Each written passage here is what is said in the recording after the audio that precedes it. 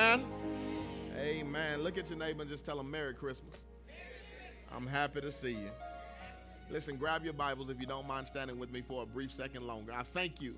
I thank you. Go with me to Matthew chapter 2. And I thank you. I can't tell you enough. I thank you because there's many people that failed to come to church today simply because they have taken this sacred day that we have set aside to give God the glory and to give him the honor, and they have made it about themselves.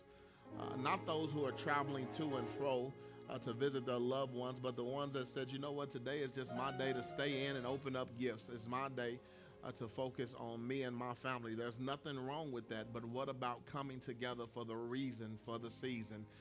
I know within the text, as we talk about it today, there were some wise men that traveled a distance on what we now represent as Christmas. They didn't call it Christmas back then. It wasn't even Christmas Day. It wasn't the day of his birth. But they cared about our Savior so much that they didn't care how far they had to go. They wanted to be in his presence. They wanted to be amongst his people. And so for you all who have made this sacrifice to decide today, I'm going to share this day not only with God, but also with my pastor and with other members of the Light. I say thank you. For those who are visiting with us for the very first time, I love you. And I really say thank you because it means a lot for you to say, you know what, on this day, I'm going to visit this church. And so again, I say thank you. Amen. Matthew chapter 2, we're going to begin at verse 9. While you're there, if you don't mind standing with me as we stand in reverence of God's word. If you could just repeat after me, Father God, I'm here today seeking a word from you. So open my ears that I can hear. Touch my heart so that I will feel.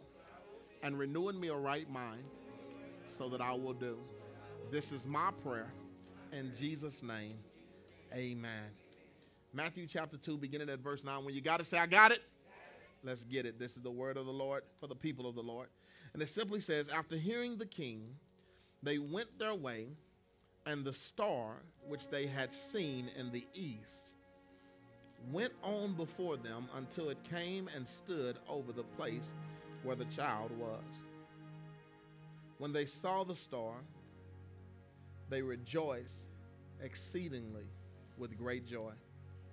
After coming into the house, they saw the child with Mary, his mother, and they fell to the ground and worshiped him. Then, opening their treasures, they presented to him gifts of gold, frankincense, and myrrh. For a moment today, as we continue into this series entitled The Gift Exchange, I want to simply title today's message, The Gift of Sacrifice. The gift of sacrifice. You may be seated.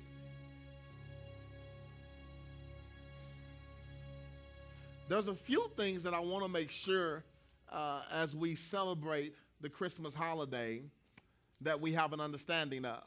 I dare not take for granted that just because you're a believer, just because you're in the house of the Lord, that you understand everything that happened on this occasion. I want to make sure that we have a full understanding of what this day is or what this day is supposed to represent. This day that we call Christmas is a day that has been set aside to give God the glory and honor and to reverence the birth of Jesus Christ. A lot of people want to run around and call this day a pagan holiday, but the truth of the matter is, in order for it to be a pagan holiday, it has to be reverencing a pagan God. And the fact of the matter is, the only pagan god that you can reverence on this holiday is yourself. This day, as long as you have Christ in Christmas and you put Christ first, then this couldn't be considered a pagan holiday. This is the day that we have set aside to give God the glory and the honor for the birth of Jesus Christ. There's a lot of Christians around this great nation that won't celebrate Christmas because they call it a pagan holiday. I have a problem with these people because they don't have a problem taking that paycheck on their job for this holiday. They don't have a problem getting those extra hours that they didn't work for. They don't have a problem cashing that bonus check for this pagan holiday. And so I believe we're dealing with people that want to pick and choose what is right and what is wrong. At the end of the day, I determine what this day is. This day is a day that I set aside to give God the glory for the birth of his son, Jesus Christ, who was born so that I can have life, and not just life, but that I can have it more abundantly. I'm thankful for this day. I'm thankful for this day. I celebrate this day. I think for years to come, my family will worship on Christmas Day because it is a special day that we know that everyone across this great nation has an opportunity to understand that Jesus Christ was in fact born. He was in fact born, which means that he did come, and therefore he also, we know that if he came and he was born, then there's truth that he died. When we look at this text, there's a lot of things that sometimes we overlook. We have these Christmas plays where Jesus is this cute little baby in a manger. And that's right. That's great. It's wonderful. Jesus Christ was born in a manger. He was in a barn. Why? Because there was no room in the inn. The text teaches us that. Amen? But there's something, if you were really paying attention, in Matthew chapter 2, beginning at verse 9 through 11, the wise men, they leave the king. The wise men, they leave the king, and after they leave the king, the text actually says that they follow this star, the eastern star. They follow this star in the east, which resides right over the place where Jesus was. And I love that when I look at this text, they say in verse 11, after coming into the house, they saw the child.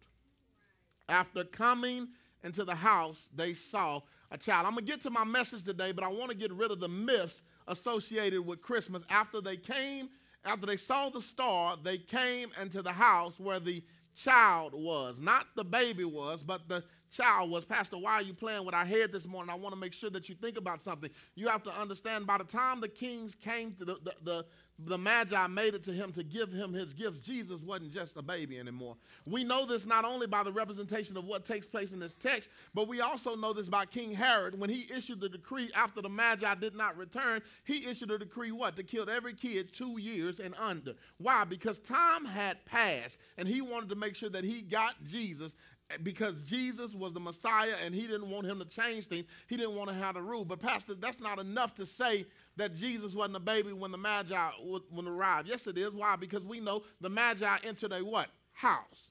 Jesus was born in a what? Manger.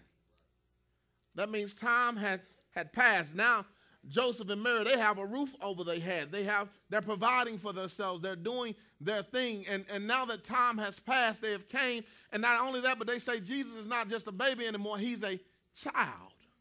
He's a child. He has arrived on the scene, and Jesus is a child. And the first thing that what they do when they get there is they fall down and worship him. Why is this important? They had been searching for Jesus for quite some time. And in their quest to find what was holy, in their quest to find what was righteous, in their quest to find everything that they needed, the Messiah, the King of Kings, the Lord of Lords, they never gave up no matter how much time it took. They fought on until they got to him. And when they got to him, they yet worshiped him. Pastor, what are you trying to say? Some of us, we have given up on God. We've walked through life and years have seemed to pass. Time has seemed to go away. And it seems like with every year that passes, we get a little bit less dependent on who God is. We begin to rely a little bit less on God. We begin to worship everything except God. Well, I thank God for the Magi because they show me, if nothing else, I have to be faithful through the process. No matter what happens, because of who God is worth the wait. He's worth the struggle. He's worth the stress. He's worth the battles and everything that I'm going through in the world. Why? Because he has made the ultimate journey to leave who he is as God and present himself as flesh through his son, Jesus Christ, so that I can have everlasting life. I couldn't help but to wonder myself, how long has God waited on me? How long has God sacrificed for me? So that I can have eternal life, so that I can have what he promised, the same gift that he given me from the very first beginning, so that I can have what was already rightfully mine. See, when we began this series 4 weeks ago, we led off with a message entitled The Gift of Life. Because the series is titled The Gift Exchange. We know that if something was given to us, we naturally have a desire to give something back. And we open this series and we start talking about the gift of life, and we've seen how God himself gave us life in Genesis and then turned around and what? Gave us life again in Matthew. He gave us a relationship by creating us, and then he gave us redemption through his sacrifice, his son, Jesus Christ. The ultimate gift, we realize that we don't deserve any other gift. He's given us life itself.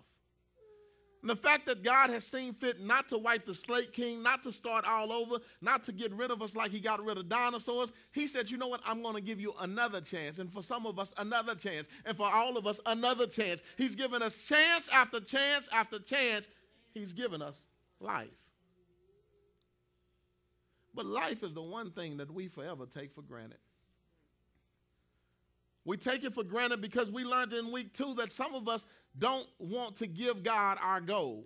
What does that mean? We don't want to give him what's most valuable to us, not just our money. We don't want to give him our families. We don't want to give him our jobs. We don't want to give him our finances. We don't want to give him our relationships. We don't want to give God what's most valuable to us because he is what? King of kings, Lords of lords. He has all rule and reign. When the moment we realize that if we can give God everything, then he can control everything, we will put ourselves in a better situation. But many of us remain in the same situation because instead of freely giving unto God, we would rather ball up our fists and hold it to ourselves. God is saying, show me what it is in your hand. And he has something greater for you. He has something that he can fix. But the fact is, he doesn't want to show it to you. He wants to keep it to him. You want to keep it to yourself. And as a result of you wanting to keep it to yourself, God can't work on it. All God's saying, if you just trust me to open your hands in your marriage, if you trust me to open your hands on your job, whatever it is that you're going through, whatever it is that you care about the most, trust me to show it to me. And watch what it is I can do with it. Watch what it is I can change. Watch what it is I can add to. Watch what it is I can heal if you would just give it to me. And then we learned in week 3 that not only do we have to be willing to give God everything that's of most important to us, but we have to also understand that through accepting Jesus Christ as our personal Lord and Savior, we have to live a life that is holy. We have to live a life that is honorable in God's sight. And we learned that, you know what, holy is not an easy word to talk about. Nobody wants to talk about the purification. Nobody wants to talk about remaining clean, doing the right thing. Why? Because in order to survive in this world, you got to fit in. The great thing about that text is it told us that we wasn't designed to fit in. The Bible told us that greater is he that is within me than he that is in the world. We don't supposed to try to find happiness and joy and pleasure in worldly things. See, worldly things don't define Christians. Christians define worldly things. When we can get into our position and our place and remain committed and connected to God in the way that we're supposed to, then God is willing to allow us to give us things in our lives that we can utilize. Why? Because he knows that they're nothing but tools. He can release money in a believer's hand, a strong believer's hand. Why? Because he knows that he'll do the right thing with it. But see, some of us, we ain't all the way right yet. We not all the way holy yet. So we get a couple of dollars. We hit a lottery, and we ain't even hit the big lottery. We just hit the $100 scratch off. And we done lost our mind. We ain't going to church this Sunday. Just off a little $100. We have to get to a point in our lives where we're so committed and connected to God that it's ridiculous. That people are able to see exactly who we are by the lifestyle that we live. People shouldn't have to ask you, are you a Christian? People should know that you are a Christian. I was thinking today, earlier this week, and I actually put a post, and the crazy thing is that I took it down because, matter of fact, I put it yesterday because Christmas was the day. I didn't want to ruin anybody's Christmas. But the truth is, I can tell y'all, Christians as Americans, we're spoiled. That's just real talk, man. We have too many options.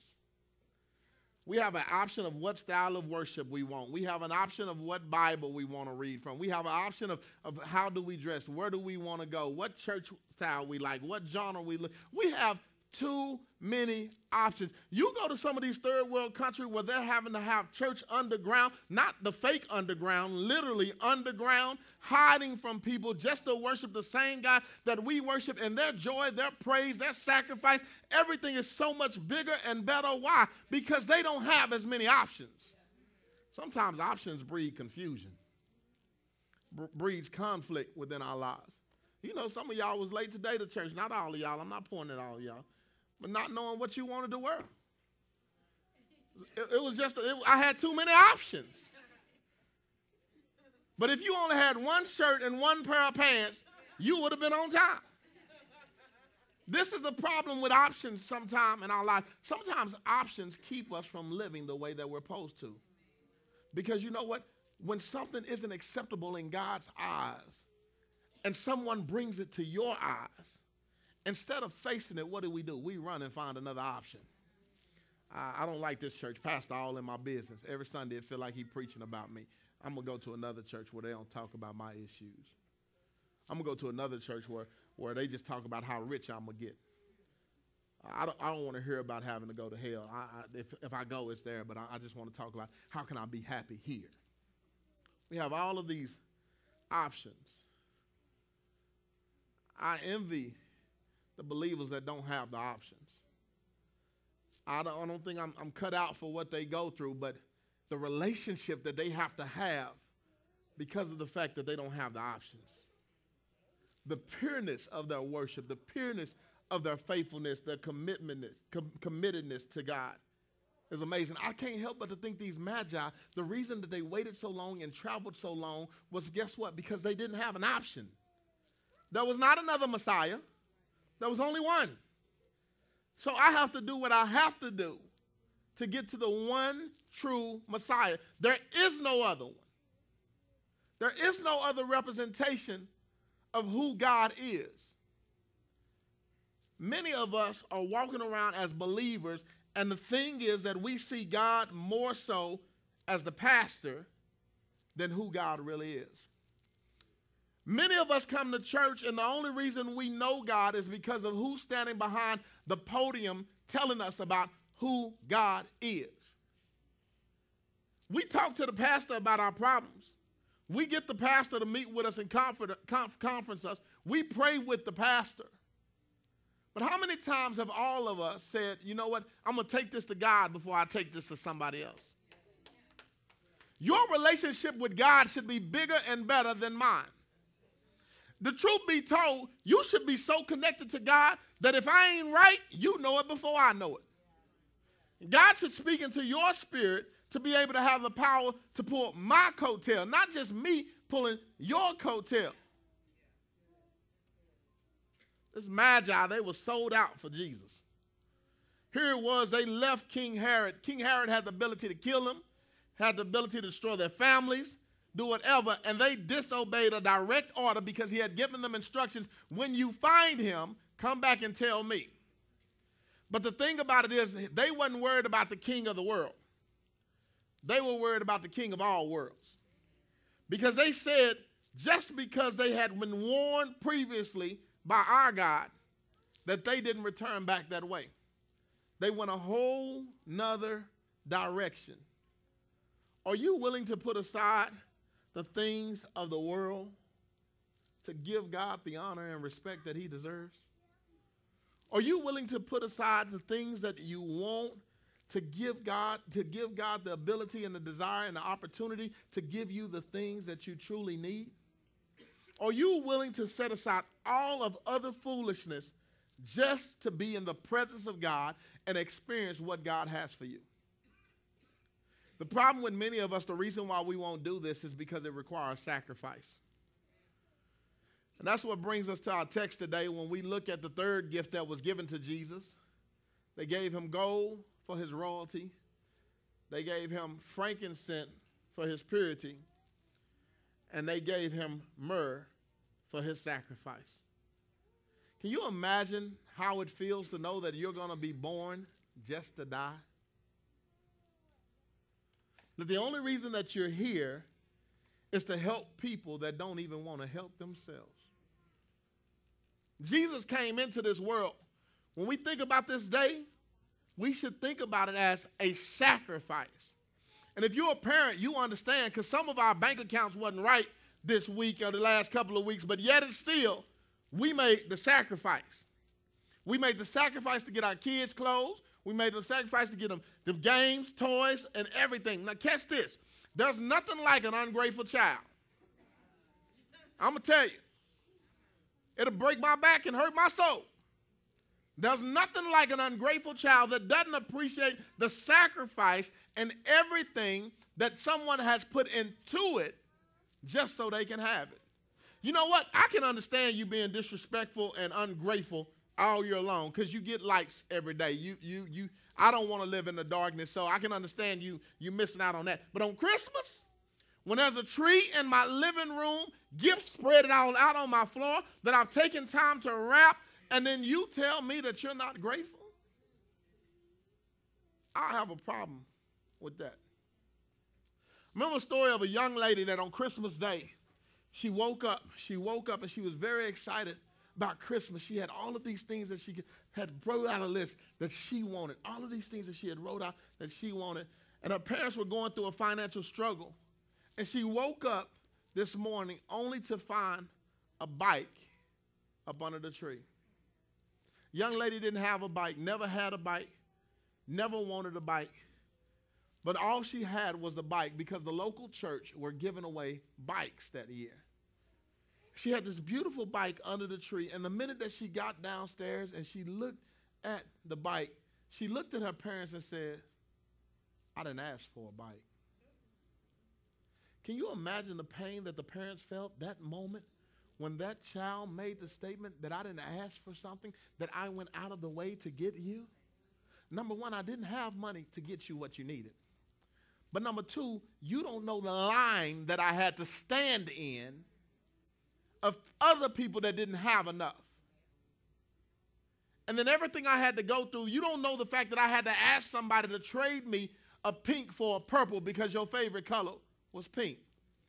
You don't know the thought that I put into my sacrifice for you to open up your mouth and say, I didn't ask for this, or this isn't what I wanted. Many of us in our everyday life, the way we live, the fact that we won't commit to giving God our all, the fact that we won't commit to being who God wants us to be, we literally look God in the face and say, I didn't ask for you to give Jesus to me. I didn't ask for that sacrifice. That's not what I wanted. I didn't ask for redemption. Can you imagine the pain that our Father, who had only created us just to love us, who had only created us just to have a relationship with us, continually have his children look him in the face and be disrespectful? Continually have his children look him in the face and say, you know what, I don't need you.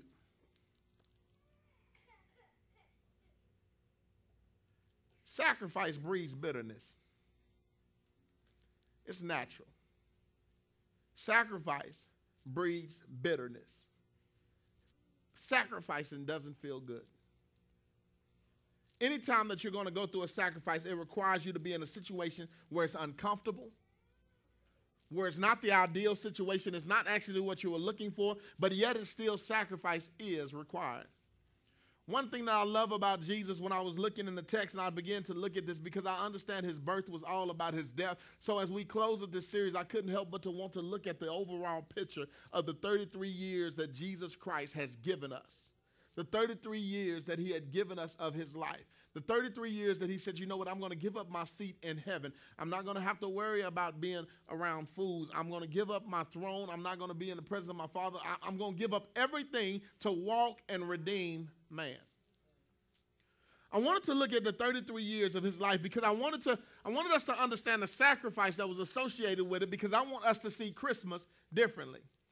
I want us to understand why we gather together as family. It's not just about the food. It's not just about the gifts, but it's the fact that someone sacrificed so that we could be family.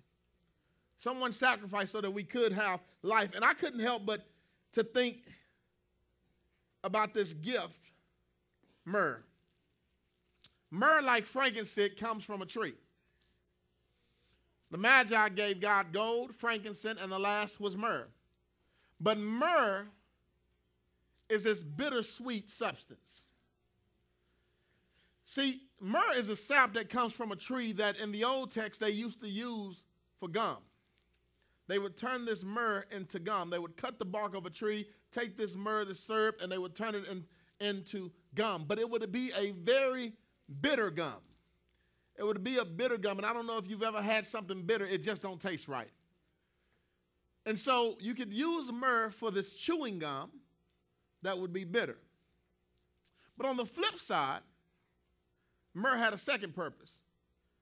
It was bitter in one aspect, but it was sweet in another. Because myrrh was also a sweet fragrance. It was used for a perfume. Matter of fact, it was used for embalming fluid. It was used for embalming fluid. And so a lot of theologians use the text and want to make sure that people understand that they gave myrrh because they knew that even though you're born and young now, one day you will die. So they gave them this sweet aroma, this myrrh, that has this great value. It has great value because of every process that it goes through. And so we think about myrrh as a bitter-sweet situation. I want you to think about sacrifice as a bitter-sweet situation. The problem with sacrifice is there are more bitter times than there are sweet times. But I can promise you, if you can identify and get through the bitter moments of life, then you will enjoy the sweeter moments of life. See, when I look at the text, I couldn't help but to understand that, you know what, they gave Jesus myrrh because they understood that bitter is the responsibility of sacrifice. Bitter is the responsibility of sacrifice. What do you mean? To whom much is given, much is required.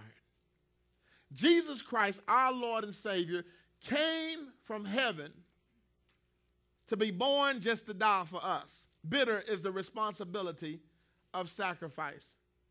Wouldn't it suck to have to give up whatever's most comfortable to you just so somebody else could have better?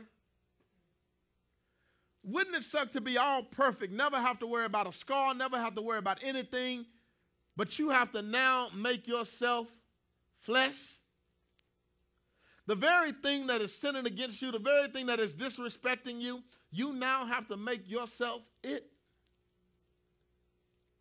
That is a bitter responsibility, an unwanted responsibility. But do you know why Jesus had that responsibility? Because there was no other that can atone for the sin of man. God had given us previous opportunities through sacrificing our first fruit, not our first fruit, but sacrificing our livestock and different things on sacrificial offering. The problem with it is we started off right. We were giving God our best. But then just like any man, you try to think of a way you can come up, and we start, instead of giving God our best, we start giving him our less. We start thinking to ourselves that, you know what? He just going to burn it anyway. We just going to slaughter it and burn it anyway. It don't matter what it look like.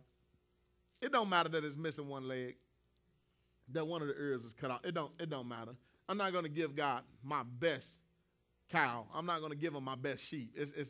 No, I can't allow him to have my best. If it's just an offering, I can give him anything.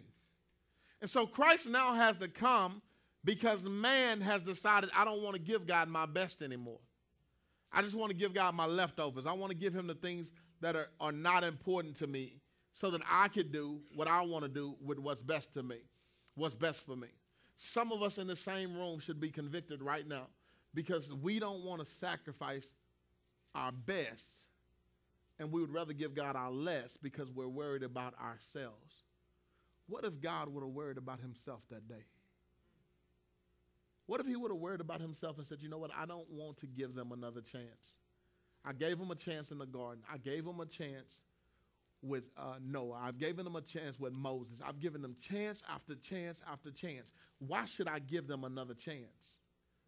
But yet it says, he said, you know what, I'm going to give them a chance that even they can't mess up. The only way they can mess it up is if they say, you know what, I just don't want it. That is a bitter responsibility to have on your shoulders. If you think sacrificing is going to be fun, I can tell you now, it's not. It's never going to get easier. No matter how much God blesses you, how much more he gives you, it's never going to get more simpler. It's always going to be a struggle. That's why they call it a sacrifice. Because it causes you to go into your innermost and give up what you have when in your mind you're saying, you know what, I need this. But the truth is if you can get rid of it, then you can put yourself in a position where you rely on God. That should be enough right there to make us want to give God even more. Why? Because if we can give God all that we have, relationship, finances, whatever, give it to him, then it puts us in a position where we are totally dependent on God. Guess what? That's where God wants you to be. That's why it's not working for you, because you're not in a position where you're totally dependent on God. We have to put ourselves in positions where we're totally dependent on God. You look over and over in the text, people were put in stressful situations that they felt like they couldn't handle. They felt like they didn't have the ability to deal with. But at the end of the day, they prayed, they focused, and they depended and relied on God. And what happened? God came through. So when you ask yourself, why is God not coming through? Maybe it's the fact that you haven't really started depending on him. Sacrifice is bitter. It not only has a bitter responsibility, but bitter is the rejection because of sacrifice. Bitter is the rejection because of sacrifice. Jesus Christ was born so that we can be redeemed. But if you know your Bible, Jesus was born into the Jews, but guess what? The Jews didn't even want him. The Jews fought against him. The Jews are the one that said, no, you're not the Messiah. The Jews are the one that pushed him to be crucified. They're the one that took him to King Pilate. They're the one that wanted him to be put on the cross. Now, he's came to save them. He's been rooted and bred into their families, into their community, and they're saying, you know what? We don't want you. There will be people in your life, maybe even your children, that will reject you because of your sacrifice. Young folks, there are going to be people at school that talk about you because you don't do what they want you to do, because you don't try to fit in like they want you to fit in, because you want to do right when they're trying to do wrong. Living right is a sacrifice. There's nothing easy about doing the right thing. And I don't care if you're a pastor, probably not even the Pope himself. There's nothing easy about living right. Every day you have to wake up and make a conscious decision that in spite of everything that I'm going through, I'm still going to do what God wants me to do. No matter how long it takes, whatever happens, because of what he's done for me, I'm still going to do what I'm supposed to do. And guess what? People will reject you because of it. People will talk about you. People will lie on you. People will leave you. All because of the fact that you're trying to do it right.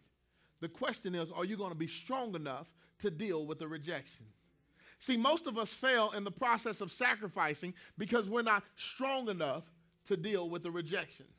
We're not strong enough to go through the whole process. I can't help but to think about Abraham when he had to sacrifice his son Isaac and going up on the hill. And here it is that he has to understand that this is a bitter responsibility that God has put on my shoulder to kill my only son, the son that I love the most. But then he goes up there and then he has to deal with all the young men that he brings and goes up there and understand that people are going to reject me. My wife is going to reject me because of the sacrifice that I'm about to make. My friends will reject me, asking me what type of God that I serve that would allow me to kill my son. But he does all of it anyway. Even when he gets up there, his son asks him, hey, we got the wood, we got the fire, but where's the offering?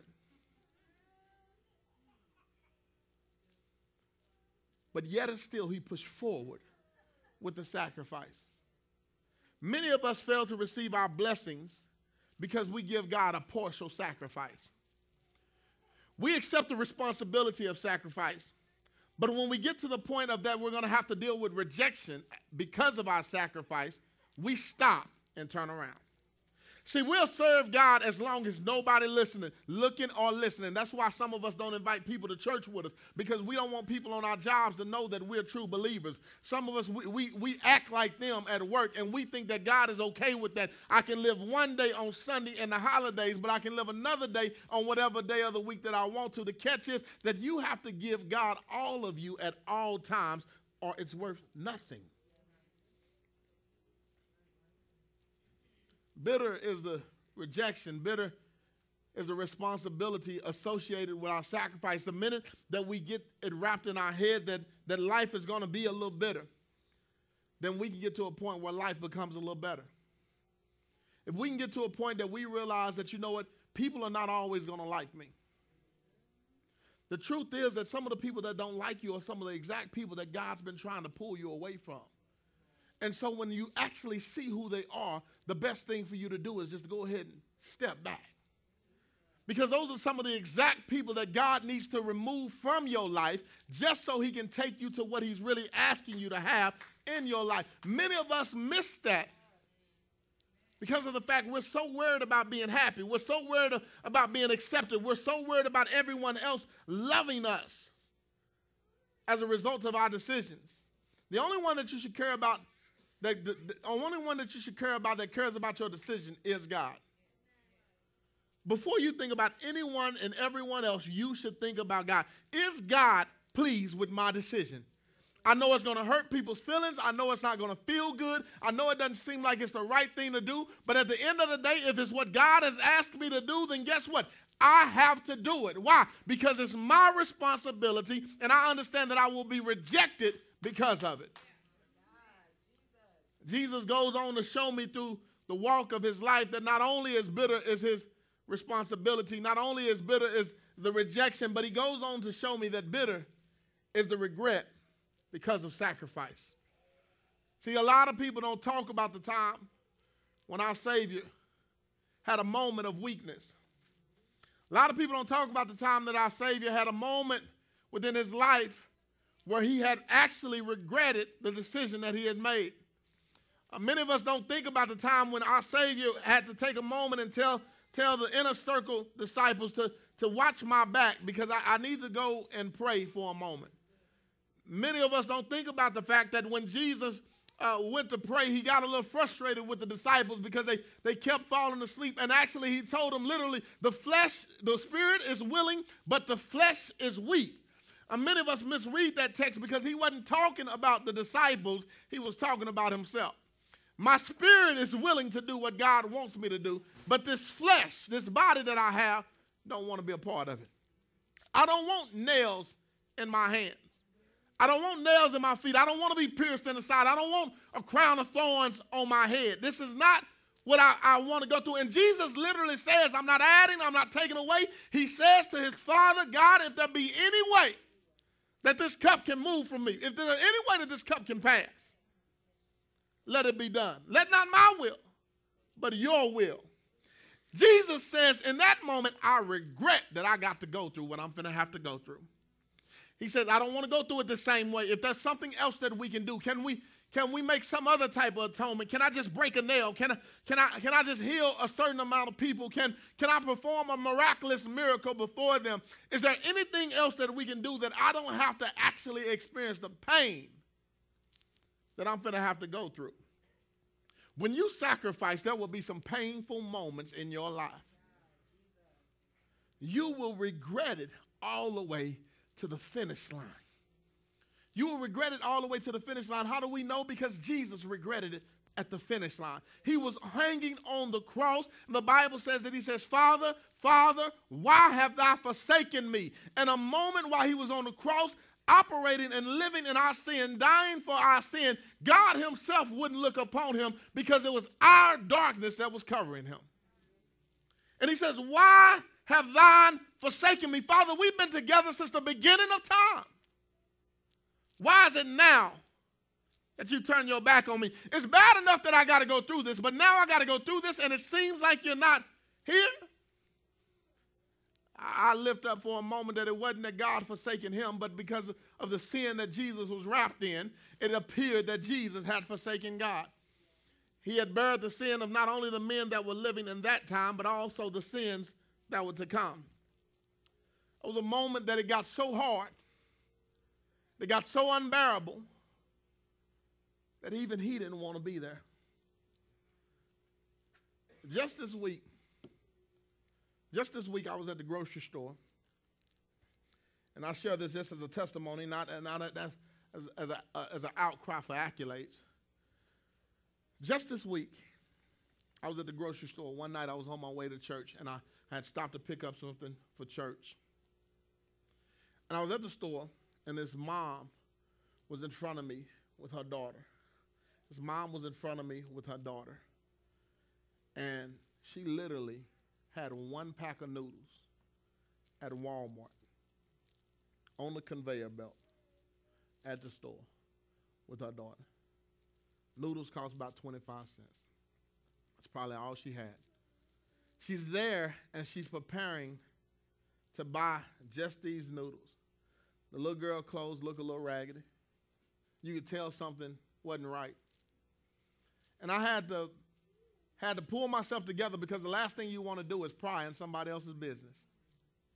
But I asked them, hey, is this all that you have? Not in front of the cashier, but when we were walking out the door, because I bought my candy canes, and I was walking out the door. And I asked them, I said, is this all that you have? And the mom just began to cry right there in the doorway. She was like, we finna split this. This is all that we have. Now, everything in my life ain't straight, but I got more than just a pack of noodles. I couldn't help but to be moved by compassion. And I can understand how my Savior uses that over and over in the text. He was moved by compassion. To see somebody suffering, to see somebody without, to see somebody going through something. And so I said, you know what, let me help you. Let me get you a few things. I want you to understand something. I started getting this young lady groceries, and all that was in my head was $50. That was my limit, $50. But we started walking, praying, talking. Before it was over, we got to the register and spent $150. Now catch this, it didn't bother me. It's not the fact that I had the money that it didn't bother me. It's the fact that this is what God had asked me to do.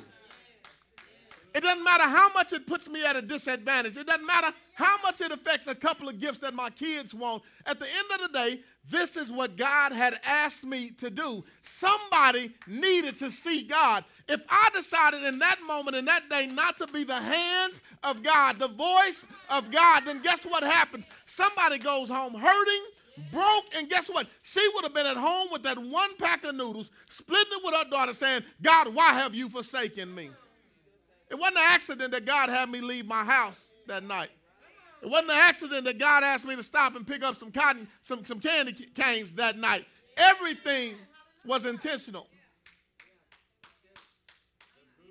We got to understand that every time we sacrifice doesn't mean that we're going to be happy about it. But can I tell you something? It may be bitter.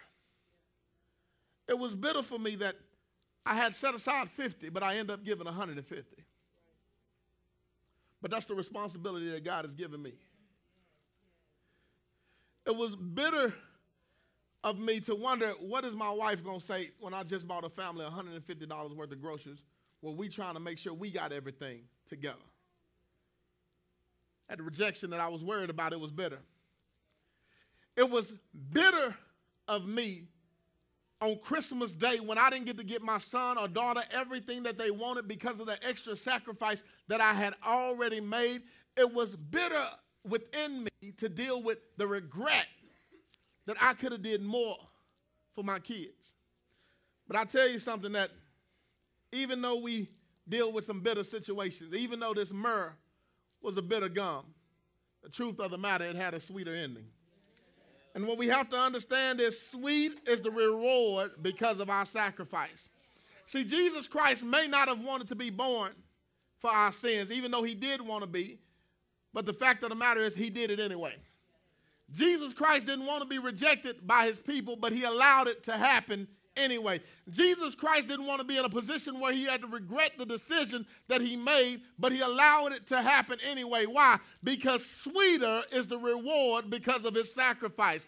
It's because of Jesus being born, going through, and dying that we can live and give God the praise today. It's because of everything that Christ went through that we can stand and have a day like Christmas and say we are thankful for everything that God has done in our lives. This is the reason for the season.